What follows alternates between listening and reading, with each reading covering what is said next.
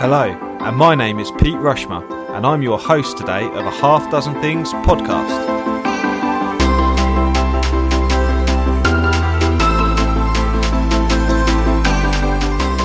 A Half Dozen Things is a podcast for business owners just like you. Whether you're an underdog hungry for success, or you're already smashing it but want to continue to level up, we are here each week for you to get insight and learning from the very best in the business. No fluff, no BS, and no self-proclaimed gurus talking about how easy business or life is. Just real, raw and frank conversations. My curiosity and impatience in seeking success has encouraged me to create a Half Dozen Things podcast. I designed it to bring you simplicity and discovery back to the forefront of your lives. We are all such busy people, it's easy to overlook the simple things we could be doing to achieve wealth, success and happiness.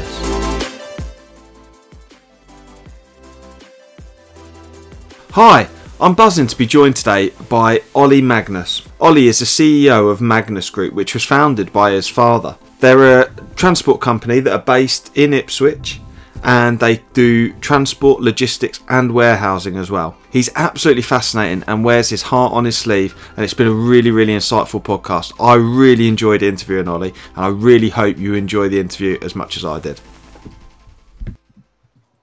So the red light's rolling. I'm absolutely buzzing to be joined today on a Half Dozen Things podcast by Olly Magnus.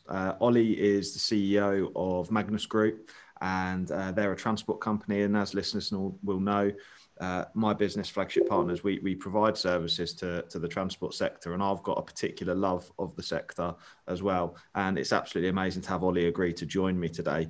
I've been watching him on LinkedIn for a little while. We've been connected and engaging with each other on a few of our posts. And I really love that Olly's just so honest and transparent in the way that he goes about business, which is quite unlike many others in our sector. And, I find his post really insightful. So it's definitely worth a follow. But Olly, are you able to just introduce yourself a little bit for the listeners, please? Yeah, hi everyone. So I'm Olly Magnus, obviously. I'm the CEO of Magnus Group, which was a company my father started originally as Paul Magnus Transport in the 70s. It's a transport warehousing company. We have 60 odd trucks, 225,000 square foot warehousing, freight forwarding department and we're based 20 miles from the Port of Felixstowe. I came here in last July. I had a freight forwarding business that I sold 50% of and bought my dad's business partner out. And here I am, and it's the start of a very long journey, but it's been good fun so far. Awesome, and it's an absolutely fascinating story as well, and I can't wait for the listeners to be able to understand a bit more of the journey Olly's been on. So to give you a bit of an understanding, that Magnus was a family business, and it appears for all intents and purposes that you're a second generation business owner, but actually it's nothing like that at all, is it? And it sort of completely dispels what people would expect. Olly's Half Dozen Things are fascinating, and I'm really looking forward to sort of delving into those with him. They're the journey so far, understanding mental health, partnerships gone wrong, self-confidence, building a team and teamwork, and obviously the future as well. So I'm really looking forward to discussing these with you. So can you tell me a bit more, please, Olly, about what the journey is so far? So how I've ended up here. So my personal journey, I went to private school from 7 to 18. Loved it, but it's a massive cotton wool existence, if you like. So it's fantastic. Got some great friends, lifelong friends I've made out of it. But I left there not really understanding the real world, if you like, and went straight into working in a warehouse because I was trying to save money to go to Australia, to go traveling. So my father was from Australia, so I've always had a bit of an affinity with there, and I decided I wanted to go and spend a year traveling. So I worked in a warehouse for 18 months. That was a culture shock of the highest order, got to say. But it taught me, it's probably one of the best life lessons I've ever had, actually, is going from a very privileged existence to working in a warehouse, and it taught me, I probably learned more in that 18 months about life than I think I've learned before then, or probably since then. There's some met some great guys, had such a great time. But for the first 4 months, people didn't speak to me, pretty much. It was really weird. I was kind of this, I was called posh twat, all these sort of things. But did you get the old briefcase wanker? Like, yeah. What's his name off the In-Betweeners? But within 3 or 4 months, I was kind of one of the lads and enjoying it. You know, my sister said I'd developed a different accent to what I'd gone in with. But it was great. I loved it. It was really good, and it's put me in such great stead for where I am now and the journey I've been on. Because, you know, I do think, I think nobody's better than anyone else. We're all human beings, you know. Yeah. I really hate people thinking they're better than somebody else. We're all the same. As they say, we all shit the same. But when I kicked off back in the day, when I left school, so I was quite fortunate. I didn't go to private school, but I grew up in Cambridge area, and it was quite, I suppose it become affluent over time. I think when my parents had moved there, it wasn't anything particularly special. It was just we were like sort of in a village just outside Cambridge, but over time Cambridge became posher, and the house values increased. And actually, I think I was just lucky. I went to a normal school, but it was a really, the school was really good, and I was quite fortunate.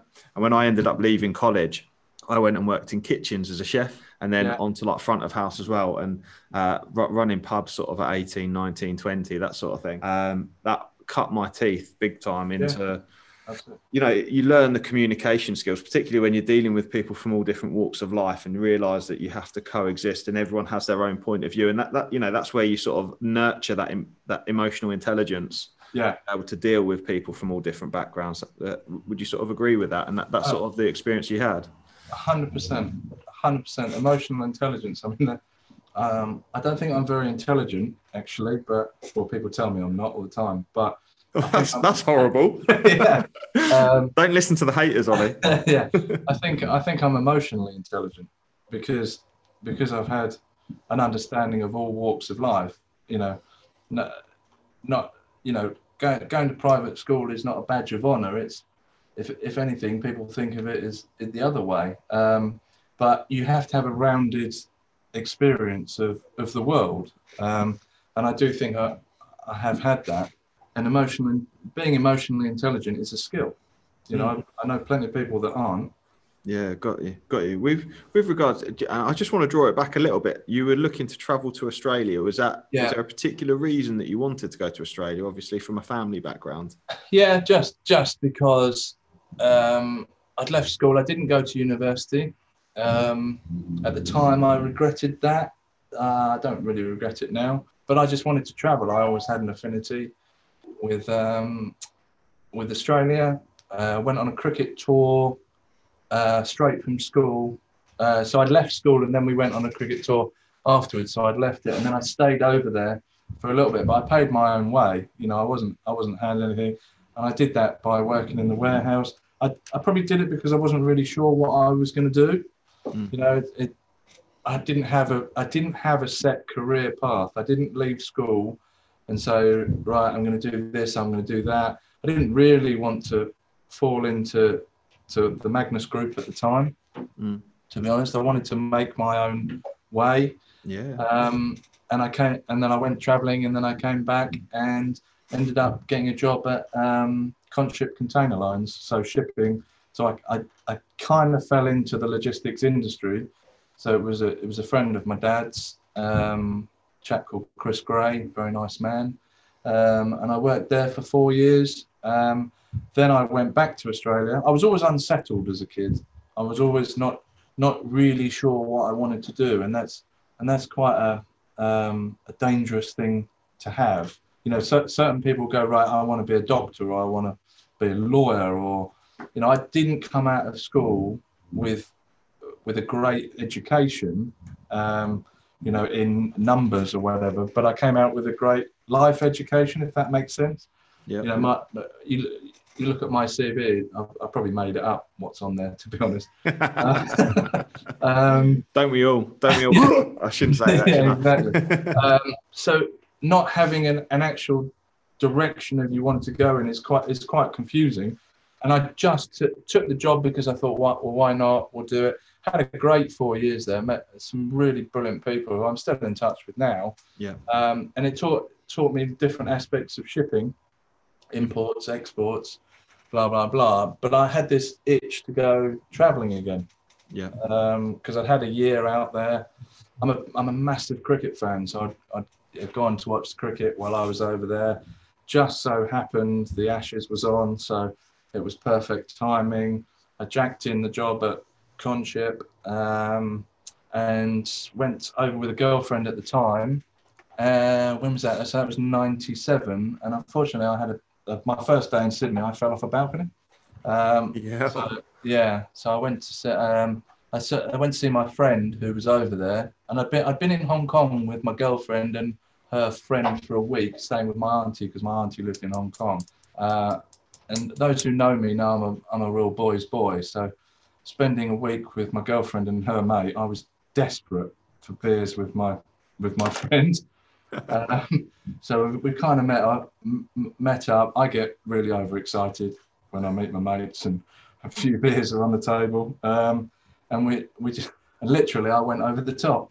Yeah, it was a balcony, literally. Yeah, it was actually a 4th-story building. I was on the 4th floor, but it had a garage underneath. So effectively, it's 5th story, if you like. I don't remember it. I was shedded. I don't remember it at all. And then I basically woke up. I was in intensive care for, I think it was 11 or 12 days. And I had no idea where I was, no idea what was going on. I was full of pethidine and morphine. I actually woke up next to a bear in bed with me. That's how fucked up I was. Yeah.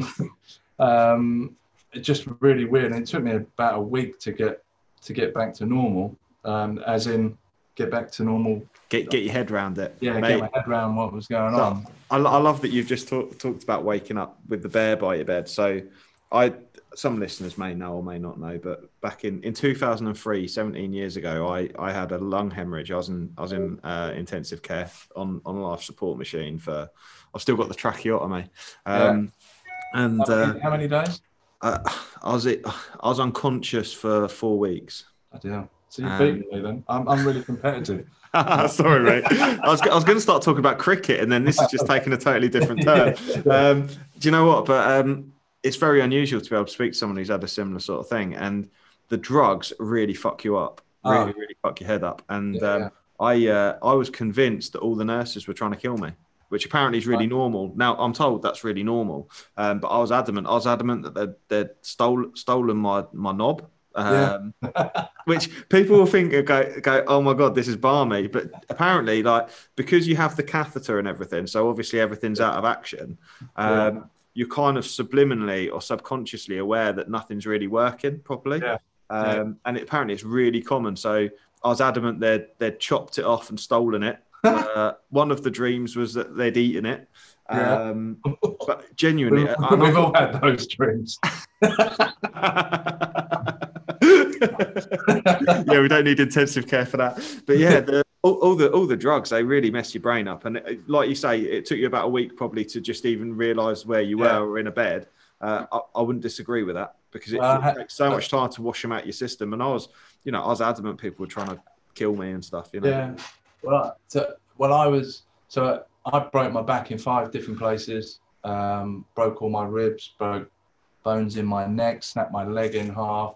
I was amazingly lucky to live, let alone to ever be able to walk again. But I didn't have. The only operation I had was on my leg. I had a big plate, steel rod stuck in my leg because I broke my tibia and fibula, whatever it's called. And that was so I had to lay flat on my back for 3 months, 12 weeks, I think it was, staring at the ceiling. I couldn't move. And I didn't move once, I don't think. That's where the brain is amazing. Although I wasn't strapped down or anything, I just had to lie flat. But fuck, was it boring. I could recite Inspector Morse backwards, I think. I watched so much of that. But, my parents flew over, not knowing what they were going to find, to be honest, because I was if you're in intensive care, you're in real trouble, aren't you? Yeah, generally. The and mortality rate's 1 in 2. So once you're yeah, in intensive care, yeah, they say you got a 50-50 chance. Generally, for every yeah, 2 people go in, 1 come out. yeah. But I didn't know that. Yeah. So that was, you know, and my girlfriend at the time came in every day. Poor girl. My sister flew over. It was just a real surreal time of just dealing with it. You know, you got Yeah. listen. This is what's happened, Ollie. You've got 2 choices. You either deal with it or you don't. You know, but all your lumbar spine and everything. I think L2 is the one. If you damage that, you're paralysed. So I smashed L1, L3, L4, L5, and L2 is absolutely fine. You look at the X-ray, it's unbelievable.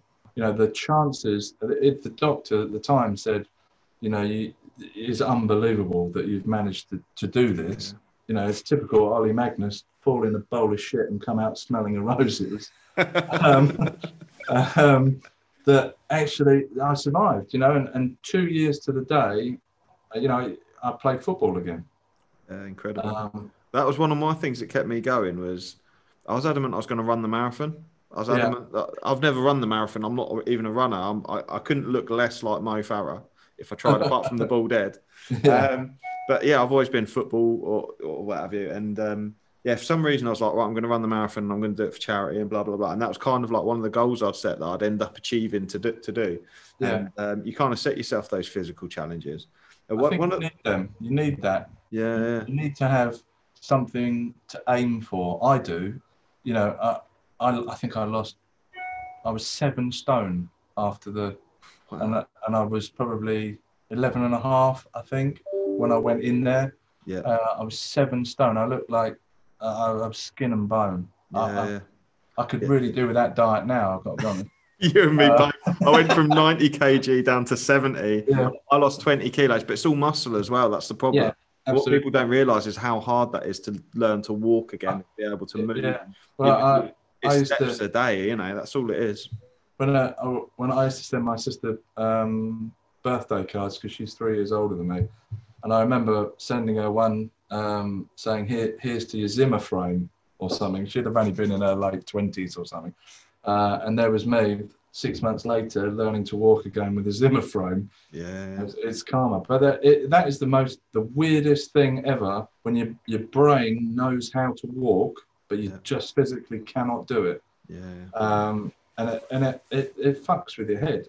It does. Yeah, it does. And the other thing is so we're going to move on to mental health in a mo. And I had some real challenges in my 20s following the situation, because the whole world and their mum thought I was the luckiest guy alive. I was really, really lucky. Really lucky. Everyone goes, you're so lucky to be here. Like, you're the illest person in that intensive care unit and you've survived, and it's amazing. And I fought some demons. Huh? Does that make you feel guilty though? Yeah, it does. Yeah. So you get, and I now that I know more about mental health, I felt massive guilt, racked with guilt, because, you know, a lot of people say, you know, and obviously, like, people's beliefs in religion and what have you, and God was looking down on you and whatever it may be that people believe in. But I just believe I was a lucky sod. But actually, people tell you you're lucky so much, you just feel massively guilty. You realise all of the financial investment made. You know, someone totaled up that they reckoned that I'd had like a couple of million quid's worth of NHS care to little old me to be here still, and that makes you this survivor syndrome. Like, why me? Like, part of it is you. What I found, and I don't know whether you can relate to this, but part of it made me feel like I'm really lucky. I've got extra time. Nothing's going to stand in my way. I'm literally going to break down walls. No one's going to get in my way. I'm just going to crack on. But then the other part of me was just like riddled, you know, the bit that lay awake at night, like riddled with guilt. Like, why me? This shouldn't be me. And I'm fucking this up. And whenever something goes wrong, it's like, I should know better. I should be better. You know, I've seen the worst that life can throw at you. Yeah. And then all that time, I realised what I was struggling with was like PTSD. But then I felt total guilt because I'd got mates that were out serving in a war and stuff, you know, and they're coming back and they've got PTSD because they've seen people die and get shot and stuff. But actually, in reality, I did see people getting wheeled out with, you know, the white cloths over them and stuff like that. It was quite horrific. But at the time, I was just like, I felt like a fake. I felt like a fraud. There was no way of getting away from feeling like a bit of a fraud, really. So, Totally. yeah, the second thing for you was mental health, Ollie. So there you go. Well, throw you the ball. But I was just laughing about when after the accident happened, my mum was like, "Well, I assume you're going to give up drinking now." Fuck that! I can't wait to go out on a smash. You look at it one or two ways, don't you? You either go, certain people would go, take that as a lesson, whatever, and I don't know. How did I? I'm very much now, and this was in 1997. So what's that? 23 years ago. But in that 23 years, I'm very much live for the moment now. Yeah. Because you don't know what's around the corner, and we've all got friends who had things happen to them, but that actually does make you feel more guilty that you're still here, if you know what I mean. Because that it wasn't just that. In 2015, my heart stopped. Wow. So I was just watching my son play football very randomly, and I just blacked out, keeled over, and my heart just very kindly decided to stop, and that really freaks you out. And then I've been rushed to hospital, blah blah blah, and it happened. Cut a long story short, it happened 4 times in a day. But what was really weird was when it was happening, I kind of knew it was coming because I get really bad deja vu. Yeah. And I get and basically it was my heart was stopping for 15 seconds, and then restarting again. Wow. But I get this real overwhelming. Say again? Were you conscious when that was happening? When the heart stopped? No. So I just totally blanked out. Wow. So I went to hospital, and they did all the blood tests and everything. And they were about to discharge me, and then the consultant came, and then I just had another episode. It's actually perfect timing, if you like, that the guy was there. Then they put all monitors on me, and my wife was there. And then suddenly I knew it was coming, and then I just blacked out, and then there was no one in the room, and then suddenly I'm surrounded by 15 people. So they've all rushed in, and the heart was stopping it, and it turned out I was in hospital for 6 days. Took ages to work out. Turned out it was something called sinus node disease or something. But there was definitely an element of stress in it. Yeah. But because, and we'll come on to this in a minute, I'm sure, where I'm very good at hiding things, but I was told it was stress related. It certainly had a factor in it, but I didn't tell anyone because I didn't want to be seen to be, I don't know, weak or whatever, that I've allowed stress to get the better of me, if you like. But stress is a killer. But that's another thing that kind of fucks with your head. I'm speaking to my kids, saying, "I'll see you tomorrow," when I'm in hospital on the day it's happened, when I genuinely have no idea what the hell's going on. And my wife even said to me, "How can you say that to them when you don't know?" Well, what the fuck do you want me to say? You say, "Yeah, I might see you tomorrow. I hopefully see you tomorrow." Yeah. You don't really know what to say, do you? You've got to reassure the kids, haven't you? You've got to reassure the kids. I think if you didn't have PTSD after your fall from the thing, I was actually reflecting on that and thinking one of the things that caused me so much pain was that I didn't know if it had come back. And have you felt that way with the heart situation? Have you felt that fear of like it reoccurring if you push yourself too hard, that sort of thing? Well, I have a little implanted friend now. To stop it doing it, which at the time I hated it. But at the end of the day, it gives you a bit of a reassurance that But I don't think I have checks now and then, and it hasn't happened again. Yeah, that's brilliant. So that makes you think, actually, because I was pretty stressed out at the time, and it clearly did have an effect. If I had a real problem, it would be happening all the time. Wouldn't it? But I had much bigger issues mentally over the accident in '97 and Did you? Yeah. Then actually, talking about the drugs we had and everything in hospital, I went to Amsterdam on a stag do, and really stupidly, I took magic mushrooms or something, Yeah. or whatever it was, just because I ruined that stag do. Did you? For a couple of my mates. One of my mates had to take me home because I still had the drugs in the system from 2 or 3 years previous. Yeah. And Roger Rabbit was 100% driving the taxi home. Honestly. I mustn't laugh, but Yeah. I tried to jump out of the taxi. My poor mate, I completely ruined his stag do. And that's so unlike me. I've got to be honest. My mum's listening to this. I promise you, drugs has not been a thing of something I've really done much of at all, mate, yeah. to be honest. And that scared the absolute shit out of me. But they did say the drugs from 2 or 3 years previous are still in your system. Yeah, that's mad, isn't it? That long. Just pulling back onto sort of the mental health side of things, Ollie. We talked a little bit like off air before about like being open and stuff. And one of the things I've admired about the way you project yourself on LinkedIn is that you're very open and honest about things and how things are going, and that's refreshing. It's genuinely refreshing. And one of the things that we do as a business is mental health training, and I really enjoy doing the mental health training, particularly with men, particularly as we do it as part of our driver CPC training. We spend a half day with the guys, and there's a lot of stigma. And for those listening that are unsure what stigma is, that's essentially shame, like particularly as men, that we're shamed into believing that we can't talk about mental health. We can't talk about our thoughts or how things are and how things have been. And one of the things that I like to try and spread the message, and actually there's loads of YouTube videos about it, and that actually showing that vulnerability is actually, there's a real courage in it. So I've been brought up, and we talk, there's a generational difference. Like my dad, I was brought up by my dad to be like, sticks and stones may break my bones, but words will never hurt me. And that was the thought. That was the thought at the time. People could, would say things and they couldn't hurt you. Or are you a man or a mouse? And it's like this sort of man up mentality, which is absolutely fine. And I'm not knocking the way that was, because that was how things were. But over time we've evolved and we can be more honest about how things are. And I think, I just want to say I sort of admire and keep being honest, because I think that's being a beacon.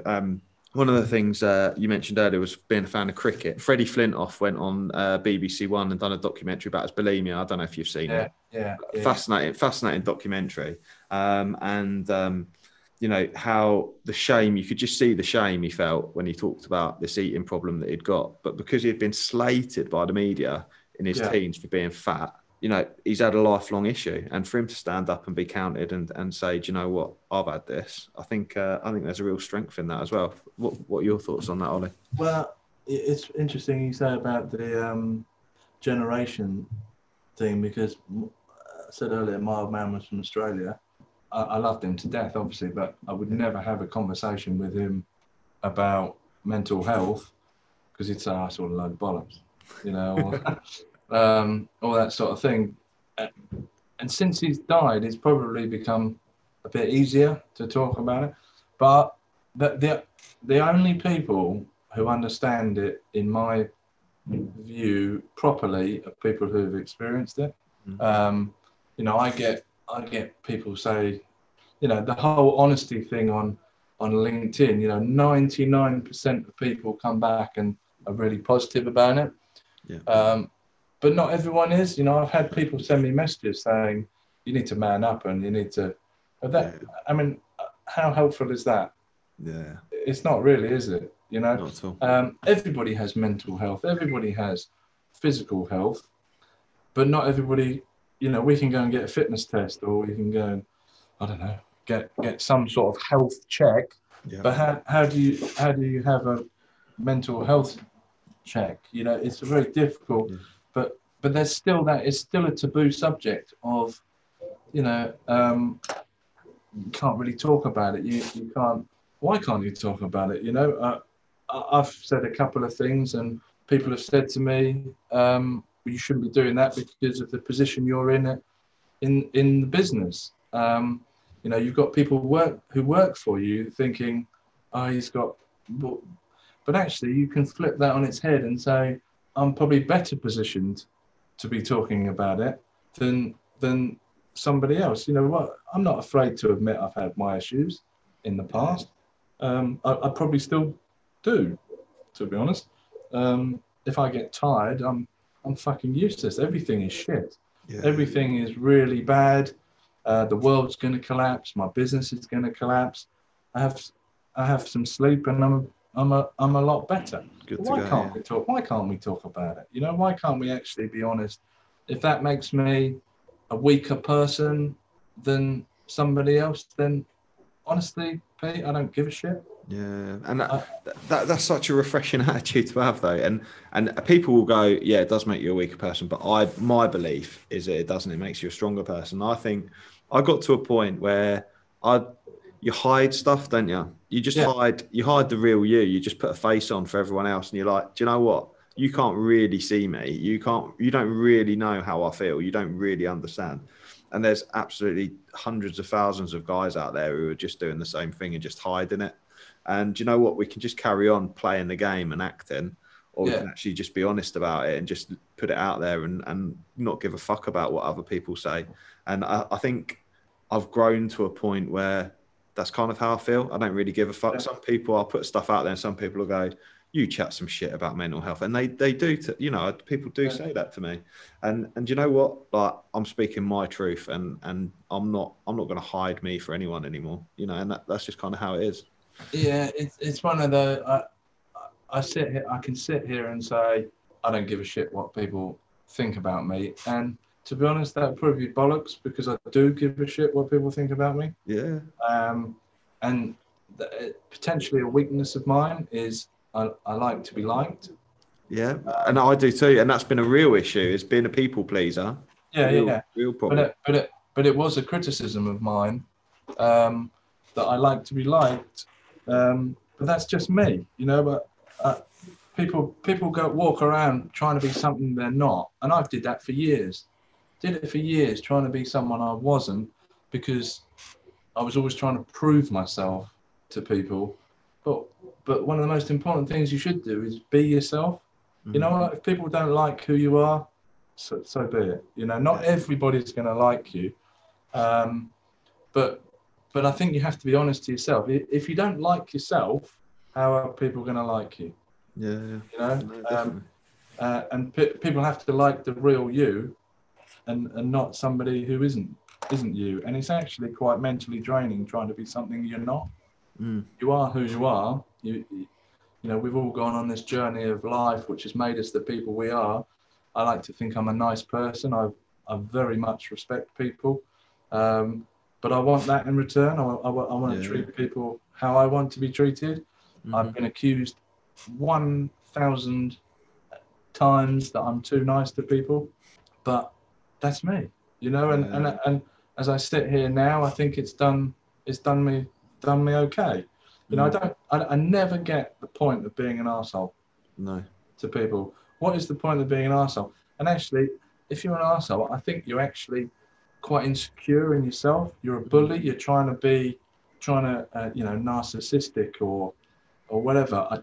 I just don't get it. You know, yes, we all have our moments where we're not nice people, I guess. But on the whole, if you're a nice person, you know, the best piece of advice I've ever had was from my mum, which was, be nice to everyone on the way up, because you may well need them on the way down. She told me that probably 30 years ago, and I've always lived my life by that. And again, I've benefited from that, because go back to working in the warehouse, you know, I bump into people now that I worked in a warehouse for 2 years, you know, I'll stop, I'll talk to them. Yes, I own this business, but I'll talk to the drivers, I'll talk to the, you know, nobody's better than anyone else. I really hate, I get on with most people, but I really hate people. Oh, I don't really hate, that's a bit strong. I don't get on well with people who think they're better than me. Yeah. I think that's the worst trait you can have, is thinking you're better than someone. It's you know what, and actually, I mentioned Dad earlier, and you know, said about some of his sayings around are you a man or a mouse, but actually, you know, really relate to what you're saying there, because, and it comes into my head, and it's always been there, and that is manners make the man. And that dad has always said that. And so, you know, some of the old school values are really good. You know, manners make the man, you know, and I don't really care if I'll open the door for a man, a woman, whatever creed or color or anything, you know, I'll open the door. And there's plenty of people out there now going, oh, you shouldn't open the door for them, they can open their own door and stuff. Do you know what? I'm opening the door because I'm a nice guy, not because I think she needs a door opening for her, just because it's a nice thing to do for people. Yeah, you know. So absolutely.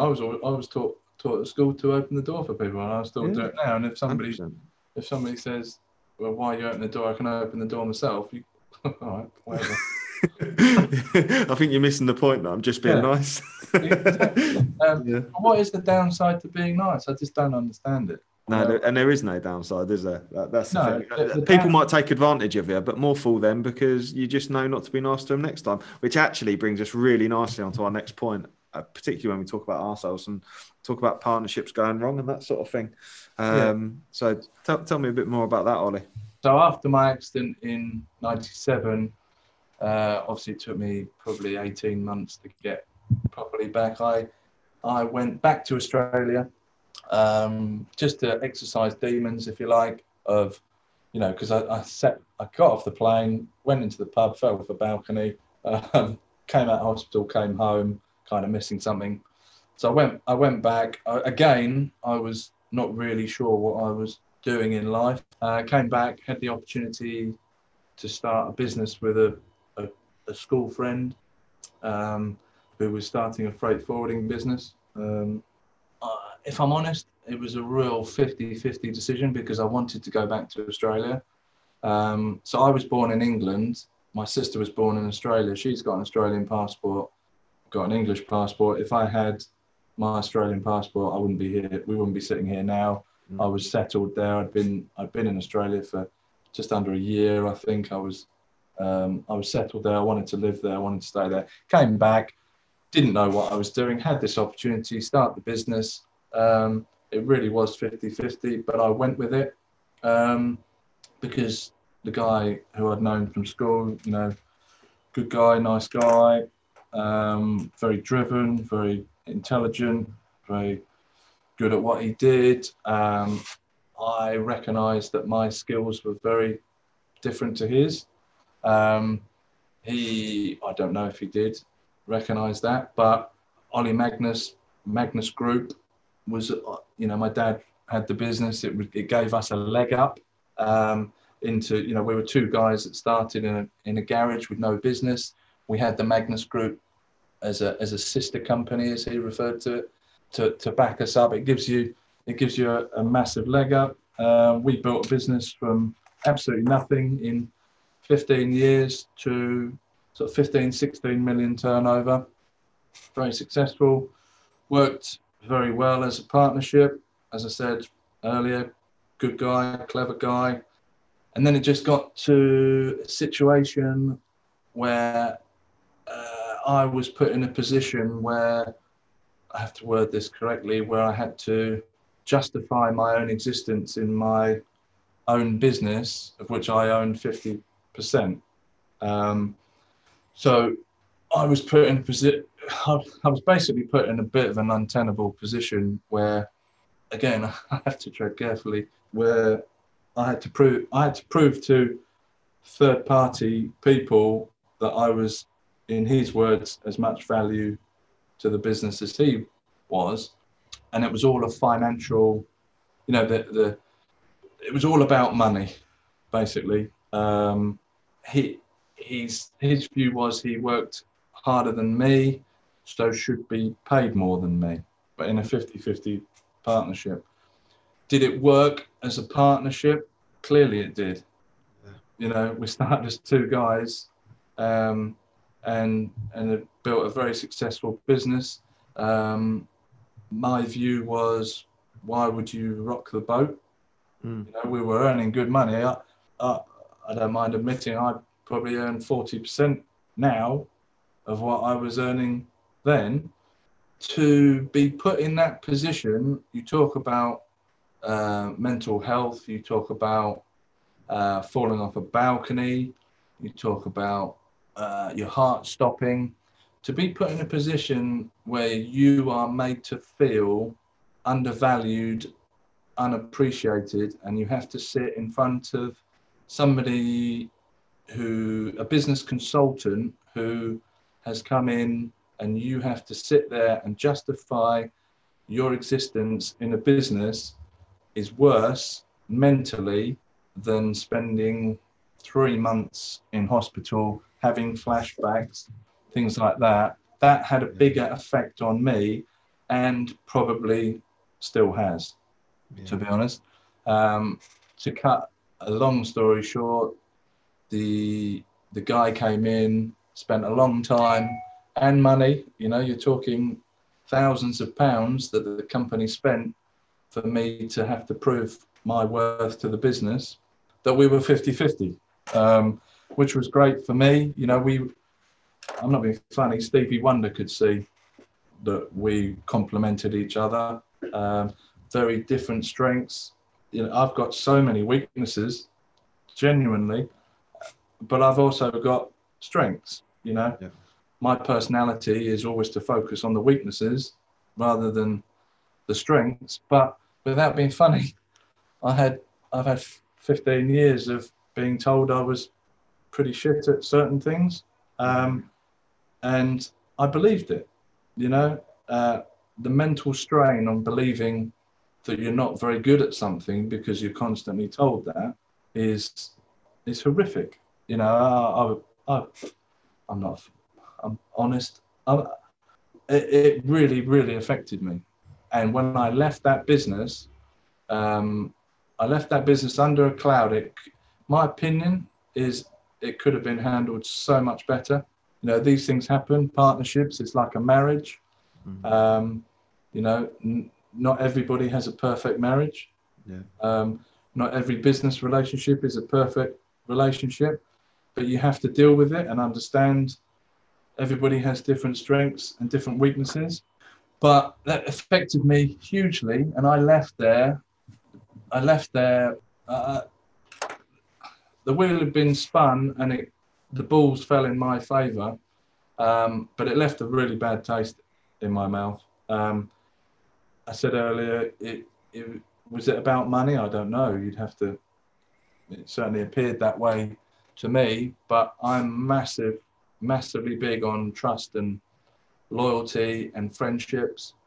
You know, when my funeral is, which wherever that may be, it may be next week, it may be 30, 40 years, whatever, I want people to say, do you know what? Olly's a real good guy. I liked him. I don't want people to say, God, he made a few quid, but he fucked a lot of people over. Yeah. You know, I'm not suggesting anybody's doing that. I'm just saying that's for my personal reputation. That is more important to me. And that goes back to being too nice, wanting to be liked. Now, if that is a weakness of mine, so be it. But I would never. Friendship is so important to me, and trust and loyalty. Mm-hmm. You know, that went wrong. However, do you know what? He's a good guy. We don't talk now. We don't talk. I've probably seen him once in nearly 2 years. Really sad. We weren't great friends before. We were friends. But I just think it's really sad the way it was all handled. Business is business, but friendship is more important to me. Yeah, and that's what we'll talk about later on how I've developed my business here. It is on friendship, and you know, I learned a lot out of that, and I thank him for everything he helped me to achieve. I learned a hell of a lot out of it. I learned a hell of a lot of how not to do things, but I learned a hell of a lot of how to do things. We were successful. It didn't need to end that way. I totally get I frustrated him, because we were two different people, but two different people work well. But fuck, did he frustrate me? I think what you say is absolutely right, though. You know, you can make a few quid and still be a decent person and still do the right thing for other people and do the right thing by other people. And do you know what? if you make a few less quid by being that way, I'd sooner be that way as well. 100%. 100%. You know, money is important to everyone, but money, I genuinely, and people can believe me or not believe me, money's not important to me. Having fun and friendship and enjoying life is more important to me than sitting on a yacht in Barbados while people are back in the office working their nuts off. You know, I'd rather have fun. We all need money, yes. I have responsibilities, as does everyone. You know, we all have mortgages. We all, you know, I've got kids in school. I've got this. I've got that. It's all relative, isn't it? You know. Yeah. Once you pay them off, then it's about enjoying life, because life is really short. Life is really short, and it's shorter for some people than it is for others. Yeah. You know, my dad died at 71. Back 20 years ago, we'd say, yeah, it's not a bad innings. Now, if it hasn't got an 8 or a 9 in it, you'd say, oh, they've gone too early. Yeah. But you don't know what's around the corner. None of us know what's around the corner, and I'm a big believer in live your life. Live it right now, yeah. So with what you were saying then, so moving on to the next area, which is self-confidence. Obviously, with what's happened, that must have had a massive impact on your confidence, with, you know, someone being so negative and challenging your very how things have been. So how have you how have things gone now? How are you, like, sort of building that back up? Because obviously you're back on top now, right? Yeah. Do you know what? I've achieved a lot of things in my life. I fucked a lot of things up as well, as we all have. But one of my biggest achievements, I think, is rebuilding my confidence. So back to the accident in '97, my confidence, fuck, you come out at 7 stone, you can't walk. You know, people knew. You know, I was on the front page of the local Evening Star in Ipswich for 2 or 3 times a week. So I became infamous as Olly Magnus, who fell off the balcony. People still say it to me now. And it's embarrassing, you know, it's really embarrassing. So that knocks your confidence. Then I kind of went away and built my confidence up, and then I went into this business, which, as I say, it was a successful business, but it was I knew it at the time, but with hindsight, it wasn't good for my confidence, you know. And again, that was so much my fault that I allowed all that to happen. You know, 2 very different characters, one strong, if you like, stronger character. I was happy to sit behind, but I allowed that situation to happen because I wasn't a confident person. Yeah. But I was still rebuilding my confidence, and it got worse, and it got worse and worse. And when somebody's telling you, they're not necessarily telling me, but the intimation is they're better than you, and you believe that just makes you less and less confident in yourself. When I left that business in 2018, I was really low. I didn't know what I was doing. I knew I had to get out, but I always think of it like a boxer. I was on the ropes massively, mentally, not physically, but mentally I was on the ropes. And to pull myself up, make no mistake, what I've done here is a huge gamble. Magnus Group was on its knees. You know, Magnus Group was, you know, the guy I bought the shares from was 74. My dad had died at 71. It was just flatlining, but I saw the opportunity in here, and I saw it as my opportunity to come in here and take it on. But to do that, I had to do something that was very alien to me at the time, was to come in and with the confidence that I could do it. And that's a real difficult thing, to make yourself believe that you can really do it. Yes, I'd had a bit of money from selling my business. I bought the shares. Anyone can do that. Yes, I'm Olly Magnus, Magnus family, son of the guy who started it.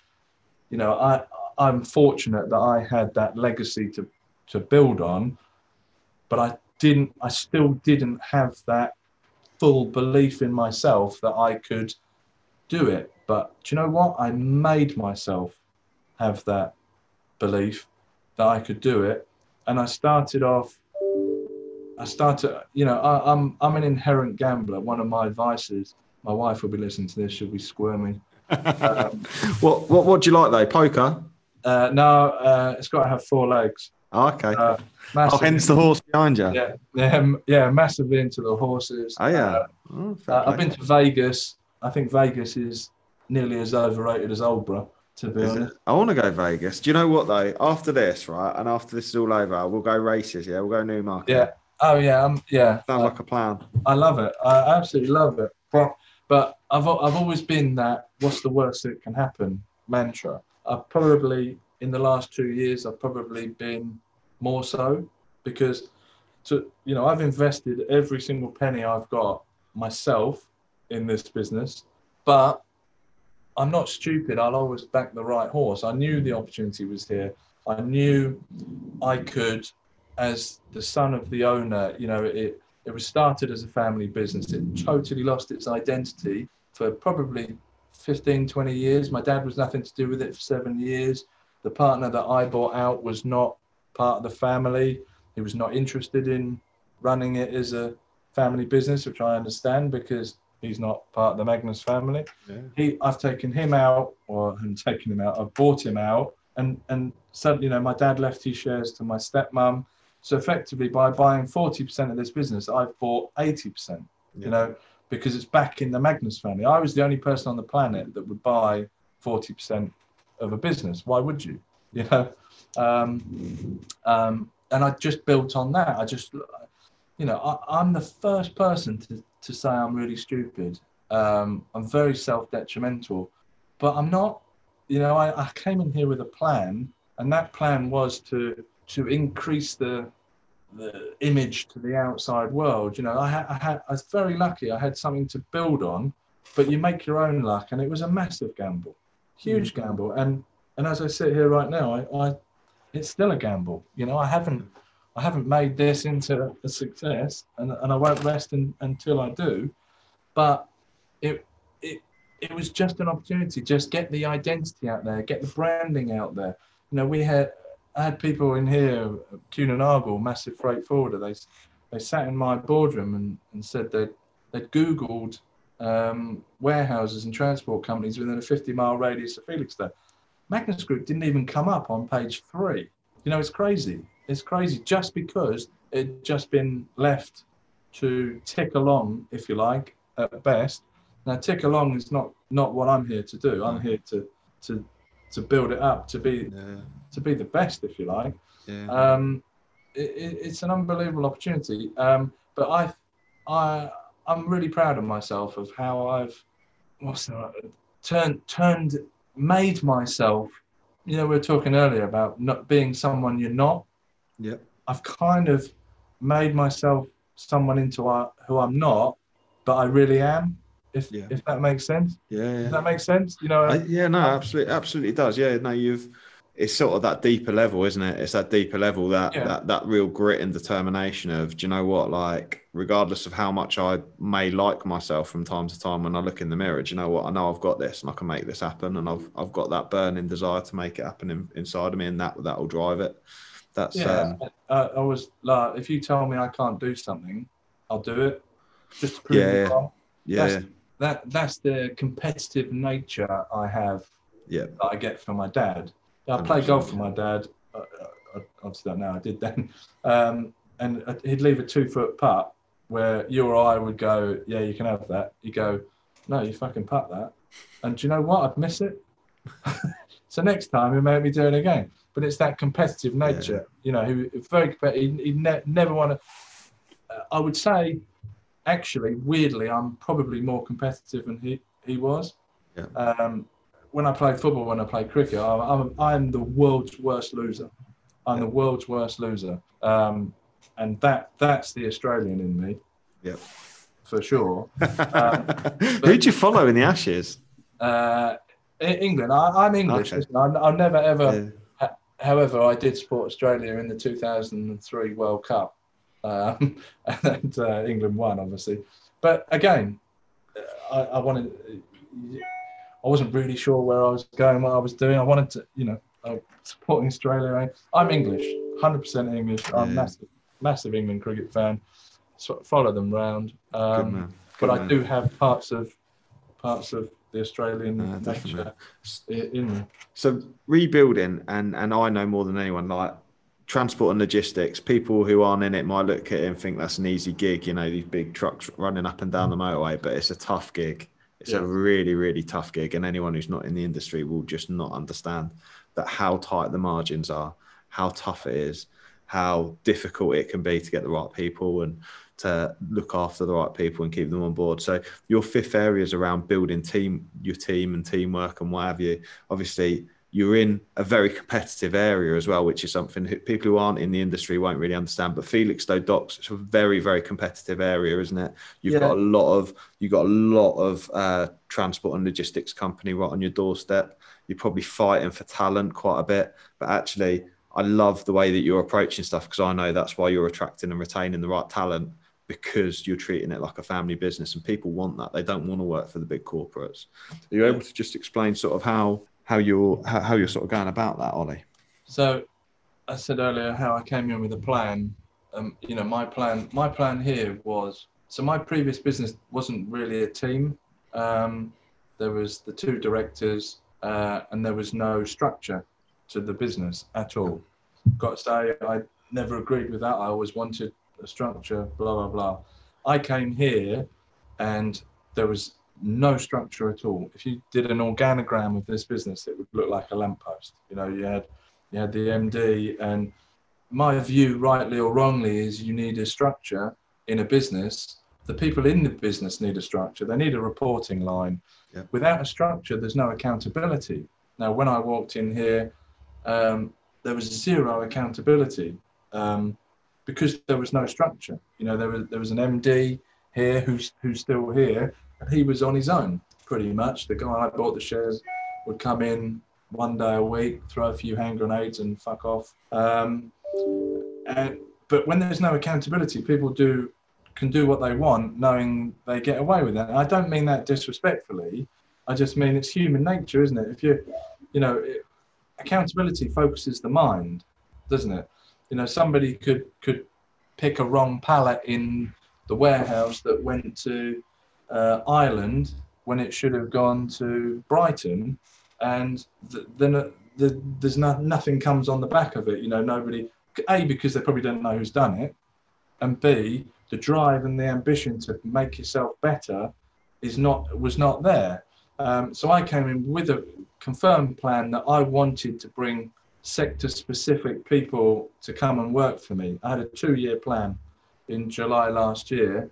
Now, in July the 1st this year, I'd completed that. I had Mark Oakley who works for me. He's head of warehousing.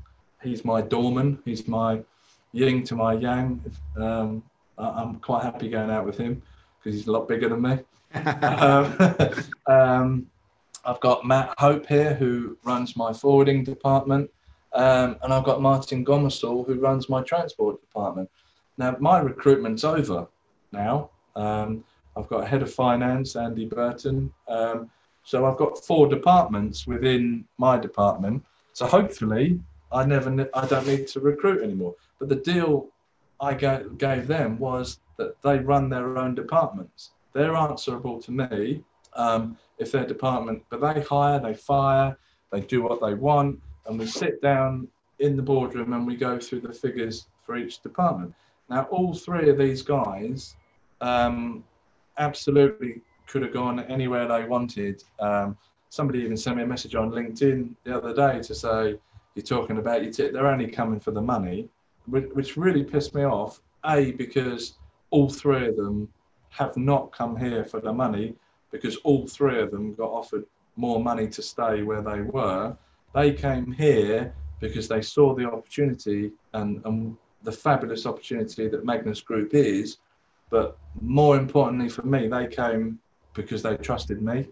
Yeah. They want to work for me. I wanted to work for them. And that's the trust and that's the respect. I sold them the dream that I will always let them get on and run their own departments. I want them to be, you know, Mark is the director of the business now. I'd like the others.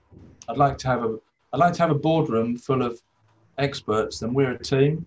And we're not. It's not about Magnus Group. Is not about Olly Magnus. Magnus Group is about everyone. Yep. Okay. For it to be about everyone, you have to have a strong management team. I genuinely think I have the best people around this area heading up each department. Now, I'm hugely lucky that I've got them here, but you can also say I've earned that right to be lucky, because they've come to work for me when they could easily have gone and done other things. And that goes back to the advice from my mum of be nice to everyone on the way up, because you need them on the way down. If I was an arsehole, make no mistake, none of them would be here. And with a strong management team, that you set the platform to become a very, very good business. We're not there now by any stretch of the imagination. It's a long journey, but I've only been here 18 months. You know, I'm trying to turn around. I always say this business is like turning the Titanic. As soon as we unleash it, it will go. I maybe underestimated that, and it's actually 3 Titanics or more together, and it's taking a bit longer. But I'm hugely impatient. I want it to happen, but it will happen. I'm convinced. I know it will happen. You know, somebody was telling me yesterday that some staff read my LinkedIn post where, you know, sometimes my honesty backfires on me a little bit, maybe, because they look at that, and some people get a bit twitchy because I'm saying, this hasn't happened, you know, but that's the journey I've decided to go down, to be open and be honest. And 100%, I'm a massive worrier. I don't sleep well. I worry about things. I worry about my kids going to school, or, you know, I won't let my daughter walk home on her own because I'm a massive worrier. But I'm not worried about this place at all. The only worry I have is the longer it goes on, where we haven't turned that corner, and we haven't turned that corner, but it is so close. It is so close, and I've got people in place to make that happen. If it doesn't happen with the people I have here, then Houdini wouldn't make it happen. But it will happen, Pete. Yeah. Honestly, it will do. And when it happens, I will personally relax a bit more. You know, I put myself under huge pressure. Back to the mental health thing again. You know, I've put myself under huge pressure to make this work. I've put everything I own, every part of me into making this business. And when that Titanic turns, mentally, I will be in a much better place, because I can feel comfortable that I've achieved something. And why do I feel something? Why will I feel comfortable when I've achieved something? It's because I still don't have that belief in myself that I can do that. Yeah, it's the crusade, right? Yeah, it is a crusade, but it's a bit sad that I still have to prove to myself and to others that I can do that. You know, I put too much pressure on myself. People put pressure on me. I put too much pressure on myself. And only then will I be happy that I've achieved something. No, good for you. Good for you. So the final thing is, what does the future look like? What's the future look like for Olly Magnus and Magnus Group? And that depends if I turn the Titanic, doesn't it? You know, what does the future hold for Olly Magnus? Olly Magnus will be a lot happier person when Magnus Group is where I want it to be. Good, yeah. Where will Magnus Group be? Again, what I said earlier, I'm an inherent gambler. When I do something, I want to do it properly. I'm not here to just pay my mortgage, pay my kids through school, have a few beers. I'm here to make this business a really good business, something that I'm proud of, shall we say. And the people who work for me, the journey is not for me. It's for, you know, I mean, the journey is for everyone. And running a business a successful business is a hell of a lot more fun than it is when it's not making money. I came here, I wanted to bring the family feel back to Magnus Group. I wanted, I do think I live in Narnia sometimes. I want people to be knocking on the door saying they want to work here because it looks a fun place to be. I want to work hard, I want to play hard. Life's to be enjoyed. Yes, I work 60-hour plus a week at the moment. I certainly don't want to be giving that up. I enjoy it. I enjoy work so much more now than I ever did in my previous business. Yeah. And it's not about the money, because I earn a lot less money than I do. But enjoying your work is so much more important. And I want people who work for me to enjoy it. And I think they've lost that in the past. And I want everybody to feel part of this business. Absolutely 100%. It's not about Olly Magnus. It's about Magnus Group. It's about being part of a journey, and everybody has an involvement in that, from the top to the bottom, to the drivers, to the warehouse guys. The most important people here are the drivers and the warehouse guy. They're as important as me. They're as important as the other, and we're all part of the same team. Brilliant. So, love that, Olly. Thank you. Olly, you've been an absolutely incredible guest. You can relax now. No, you've done a fantastic job. We have just creeped over the hour mark, but do you know what? It's been absolute gold. And I really thank you for joining me. To the listeners, I hope you've enjoyed today's session. If you have, then please do drop us a comment. Connect with Olly on LinkedIn. I think he's a fantastic person to follow. That's Olly Magnus on LinkedIn. Follow the podcast and share it with your friends. And catch you all next week. Thank you. Thank you, Olly.